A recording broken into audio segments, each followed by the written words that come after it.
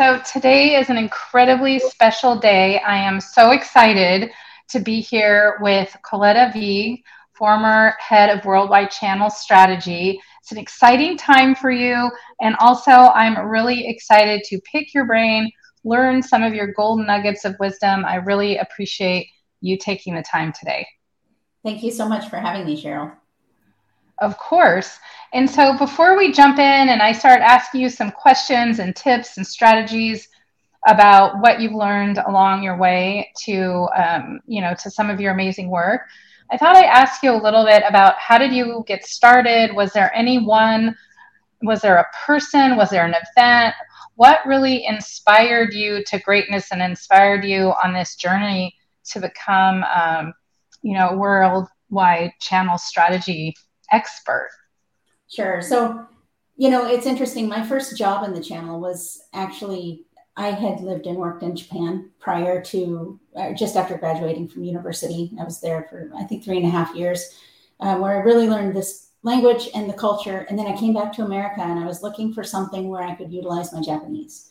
Well, a good friend of mine and a mentor there, just as I was leaving, was saying that Japanese is a skill that you can use, but what can you do? And it was top of mind thinking. I was thinking, what can I do? So I found this job in network security. It was my first job in the channel. I started out in the technical support area. I moved into sales engineer. I moved into field territory management. Then later, I moved into establishing a channel strategy for another company and then running global channel programs and doing recruiting. So I had all this experience, both on the technical side as well as the sales and field side.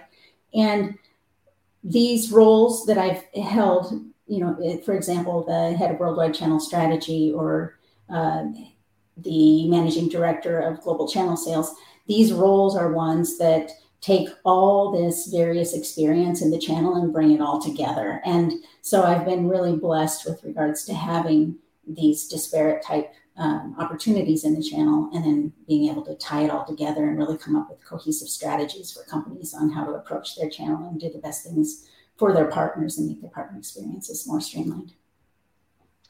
Well, that's super, super interesting. So one message that I got out of there, if someone listening who is interested in channel strategy or interested in worldwide channel strategy, is to really just jump in and start getting some experience. So it seems like a common thread throughout is that if you don't have the experience, you just got to start somewhere. You just kind of have to give yourself a little nudge and jump in and rely on your network. And then possibly it sounds like a little bit of it was, to at least in the beginning, serendipity, or some input from a friend, and so just to really pay attention to those things. And I'm sure at first it was a little uncomfortable, right? Absolutely. Yes. As a matter of fact, that first job I had in the channel when I was working in the tech support area, I interviewed for the role. I didn't have any of the experience on the job rec except for Japanese preferred at the very bottom. They were asking for networking and security. I didn't have either one. I went in there, I was drinking from the fire hose. It takes, I had courage to try something that I'd never done before. I listened. I'm a hard worker. And so what happened is the head of worldwide channel sales came to me and said, now that you understand the culture, you understand the culture of the company, you understand the language, Japanese, and the Japanese culture and our products, go over there and open that market. So he gave me an opportunity to do something that he saw something in me that I probably didn't see in myself at the time. And once again, it was a little bit of serendipity, a little bit of luck, jumping in with 2 feet in everything I do. And that was really the pivotal point that allowed me to do that international experience, which taught me so much more beyond just, work skills. How I approach problems is just so different because of that experience that I had. Yeah. And I wish I could tell you how many times I've heard that when someone saw something in me that I didn't see in myself, I went for it. Mm-hmm. And that honestly is the difference between world-class performers and someone who has achieved a certain level of success. And maybe those, like, if you think about what would it have been like if you stayed safe and stayed safe. And it reminds me also of a quote that I have out there, which is what you did was the total opposite, is that when we try and stay safe, it keeps us small. So if you were trying to play it safe and be like, I don't know, that's not really me. He must be like, not know what he's talking about. There's no way. And then that would have been you keeping yourself safe. And then the next door and the next door and the next door, may not have opened. So good for you for being courageous. And I just think that is a very, for aligned opportunities, that is so important to pay attention to the people that believe in us. So and I'm build on really that. glad that you brought that up. Exactly. And to build on that, the head of worldwide channel sales who gave me this opportunity to do it, he would not have put me in that position if he didn't think I was going to be successful, because his success was dependent upon my success in that region. So I think that there's an element of trust that you need to have in people who you respect and admire, that they have your best interests at heart and that they would never put you in a situation where they thought you were going to fail. Yeah. So those two things, if it's aligned to what you want to do with someone you trust, and then it might be time to get a little uncomfortable. So, good for you for doing that. That's so, so amazing. And so clearly, well, I don't want to make the assumption, but I'm putting it out there that there was maybe some fear and doubt. Like you said, yes. And you're like, what did I do? And, and that type of thing early on. So what was the mindset that allowed you to be successful then, but allowed you to keep being successful to get to where you are? Yeah. So especially when you're moving to, my history in Japan was in the hospitality industry. And I think every environment you're in a foreign country, when you're learning language, I consider it kind of suitcases or language packs that you get. So I had language packs that were around hospitality. When I moved over there for network security, I didn't necessarily have those language packs that were around the technology, that were around contract negotiation, that were around business terms. So I was back in an environment that I was familiar with, yes, and I understood the culture, but I didn't have those language packs in place. So I was learning the language that applied to these specific scenarios, as well as trying to navigate culturally and business-wise. So it was just such a personal and professional, rewarding time in my life. Mm-hmm. And so, excuse me, what was the mindset, though, that got you through those moments when you were like, I don't know. I mean, it kind of reminds me, a couple of years ago, I opened the Women of Silicon Valley conference, and I was introducing, and I'm not a technologist. And so some of their positions, I did not know what they were, how to pronounce it, and it is. So I understand what you're saying, even though I'm obviously a native English speaker, I can only imagine what it would be like, being in Japan and switching, suitcases, so to speak. So what was the mindset that really allowed you to process some of the emotion around that and just keep moving forward? I always have, I consider, a very positive mindset. It's really important for me to remain positive and understand what my goals are and continue to drive toward those goals. If my goal is proficiency in a language, which includes proficiency in a culture, then I'll do what I need to do to get there. And there were times, yes, where I had setbacks. And for example, I had never presented to very large audiences on network security to begin with, let alone present on network security in Japanese. So here I was in front of hundreds of people talking about network security in my non-native language. It's a positive mindset, but it's also a persistent mindset. And so I feel like in many cases, all somebody has to do is tell me no, and then that just motivates me to do it even more, and especially if it's something that I'm really interested in and that I know that I want to do.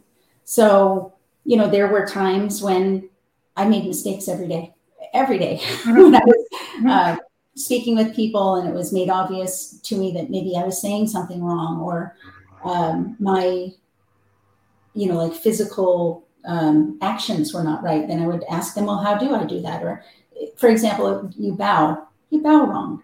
Well, how do you bow? And then they teach you how to bow properly. So just every day there were constant reminders about things that I could do to better navigate that environment. And it really gave me motivation to really get it right. So, yeah. And the same thing, with the work side of things, there are times when I'm given new responsibilities and I don't know how to do it, but I figure it out. Mm-hmm. So that mindset of figuring out, positive, persistent, and I'll figure it out. And I imagine too that when you were speaking to all of these folks in Japanese, your non-native language, I'm just throwing out there, they probably were not women. Oh, you're correct. Yes. But I was average height. Yeah. And I had dark hair.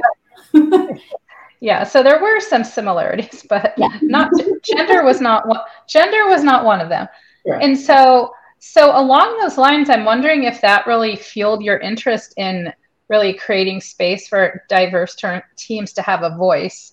And so if you can shine a little light on that, and then also how do you create that in your teams? Because it's one thing for a company to say that they are diverse and equitable, but it's another thing for those who are marginalized within our gender or outside of our gender to actually feel safe.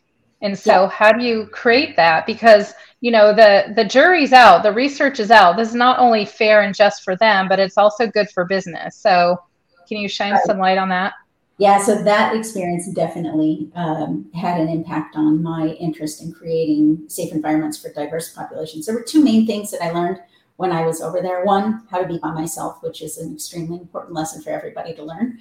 And two was that I can't possibly do everything myself. So it's really important for me to hire smart and hire people who have different perspectives and different experiences so that we can combine all these different disparate suitcases of experience so that they can come together and build on each other. There is nothing more beautiful to me than having a seed of an idea and a seed of an idea come in with individuals and creating a safe environment where they can exchange ideas and build on each other's ideas and come out with something grander than any individual came into the group with. It's really important to have that diverse perspective. It's also, like sometimes when we talk about diversity, we talk about hiring practices, and a lot of companies do, they make efforts to hire diverse populations, but it just can't stop there. You have to create that environment where you're capitalizing on the different experiences that these individuals are bringing in. There are also times when you've got individuals in a diverse team and maybe you have somebody who's more vocal than another, but if you understand what your team is working on and you understand the experiences that each person is bringing to the table, it's important for the leader to ensure that sometimes your most silent people have the biggest opinions and the biggest contributions and voice. So it's important for the leader of the group to ensure that voice is heard as well. So sometimes I might say, hey, John, I know that you recently went through this experience here. Can you share that with the team and what you did about doing this? And then he might say what he did. And then somebody else might say, oh my gosh, I did that over here. And we created these resources, and then we can exchange and build. So some of the ways that I've put them into practice, and I think it's really valued by the teams. And it helps me, it helps the team members gain confidence, it helps the company. So it's good all around. Okay, so really giving everyone, giving the diverse populations on your team a platform, and then even encouraging them. And I was just wondering what that is. Is it important to reach out to them ahead of time if they're kind of notorious for maybe not speaking up, maybe they don't feel comfortable, or for whatever reason? Would you have a sidebar conversation with them? Or if you're like leading a video call, send them a little chat and, say, hey, I really, you have experience, you've shared this with me, would you mind sharing it? Or did you find that it's just fine to just pull them in? Yeah, so I have periodic one-on-ones, and oftentimes when I know that we're having a group conversation where we are going to be brainstorming and coming up with different strategies around topics, I will ask them, hey, do you mind talking about this experience in this call that we're having or that's coming up? And I've never had them say no. They're usually pretty excited to share, to be highlighted and to share their experience. Now, there are some times when I don't necessarily have the time to brief them ahead of time, but we have a very trusted relationship where they know that, one, I would never put them into a situation or call on them where they're going to look bad. I'm always there to try to help and promote their successes. And so there's a mutual trust that we have too. So there are times when I ask people to chime in or share their experience based on something where I haven't briefed them first. Yeah. Okay. So it seems like it's just important to use your best judgment. So if it's something that may be of personal or delicate in nature, then maybe have a sidebar conversation. But if it's something that they're talking about, they're excited about, but then they kind of clam up a little bit in a meeting, then some things are just okay to give them that platform kind of more off the cuff. Yeah, especially when people are really excited about the ideas that are being exchanged. It can get a little bit fast paced and excited, and sometimes it makes it hard for certain individuals to jump in the conversation. And so me as a moderator, I can just say, hey, tell us about what you did over here. And then that gets them to get in the conversation, and then they have an easier time joining in on the excitement. Mm-hmm. Yeah. And I was also wondering, do you ever set the stage? I heard the story about the old CEO of, I think it was Intuit. And so I guess before each meeting, and I think Mark Benioff might do this as well, he'll set the stage for a meeting and say, this is what's expected. This is what we're covering. This is what's acceptable. This is what's not acceptable behavior, and also, so do you ever make any blanket statements about even as explicit as this is a safe space, or to support them in any way, or would you advise that or advise against it? I am a big fan of clearly stating what it is that we're looking to accomplish in the meeting. And I think that early on, when the individuals are hired and when they join the team, I explain to them how these meetings work and how valuable their contribution is. So important for them to understand how they're contributing to the greater good. But we establish that trust more, I think, in one-on-one relationships. I don't tend to go through rules of engagement when it's the group meeting because everybody already knows, and maybe I should, but I think that it's already established, and we have that mutual trust that's already built. Okay. So. And then I have a question that hopefully it doesn't come up and it's not too out of left field, but what if you have someone in a meeting who either knowingly or unknowingly is kind of creating an unsafe space or making someone uncomfortable? And again, sometimes it may not be on purpose. And so how would you handle that in a current meeting or in future to make sure that it doesn't happen again? Yeah, so I do sometimes ask somebody to hold that thought, or let's take this offline. There are times when that happens, but then simultaneously bringing other people in. So kind of putting that, dampering that a little bit, and then bringing other people in. And then it's clear to everybody that, that wasn't well accepted. And then I'll just maybe ping them on the side and say, hey, let's talk about this separately. Yeah. Occasionally that does happen. Yeah. And so, okay, go ahead. Sometimes it's about, like, if it's a group meeting and somebody has a personal agenda, then I'll recognize what it is that their personal agenda is and just tell them, I recognize that this is something that we need to talk about. Let's talk about this outside. Usually they fall in line. Okay. So it sounds like you're not shy about shutting that down. No. Yeah. Okay. So that is a point. Well, because in a sense, you're being a mentor, how we lead meetings or, so we want, and I just want to applaud that because sometimes, I think we've all been in meetings where someone is either intentionally or unintentionally complicit. Well, I don't want to call them out. I don't really know, and so it happens. And the person may be doing it unknowingly or knowingly. And so by doing what you're doing by shutting it down and then taking it offline in private, so you're not going to zero in on that person, obviously, but by shutting it down, you're really communicating to everyone that this is a safe place and I will not allow that. Exactly. Yep. Yeah. So for everyone listening, is there a call to action? What advice would you give? Is there something you would like them to try doing or to think about? What would be your main takeaway? I call it a take action takeaway.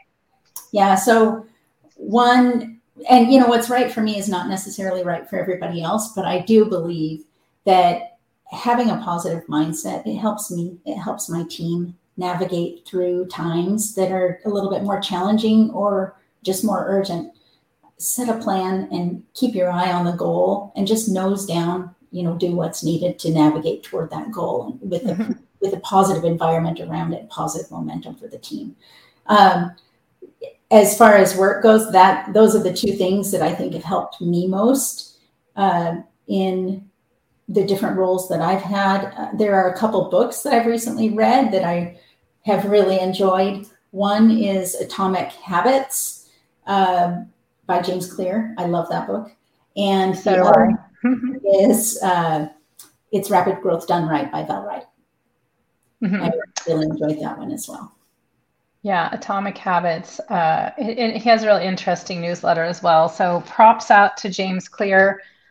Thanks for bringing that up. And thank you so much for your time. And remember, positive mindset and looking forward to the possibilities, maybe the imagine ifs rather than the what ifs. And Coletta, thank you so much for taking the time. I look forward to following your journey. And I look forward to our paths crossing again soon. Thank you very much. Thrilled to be here.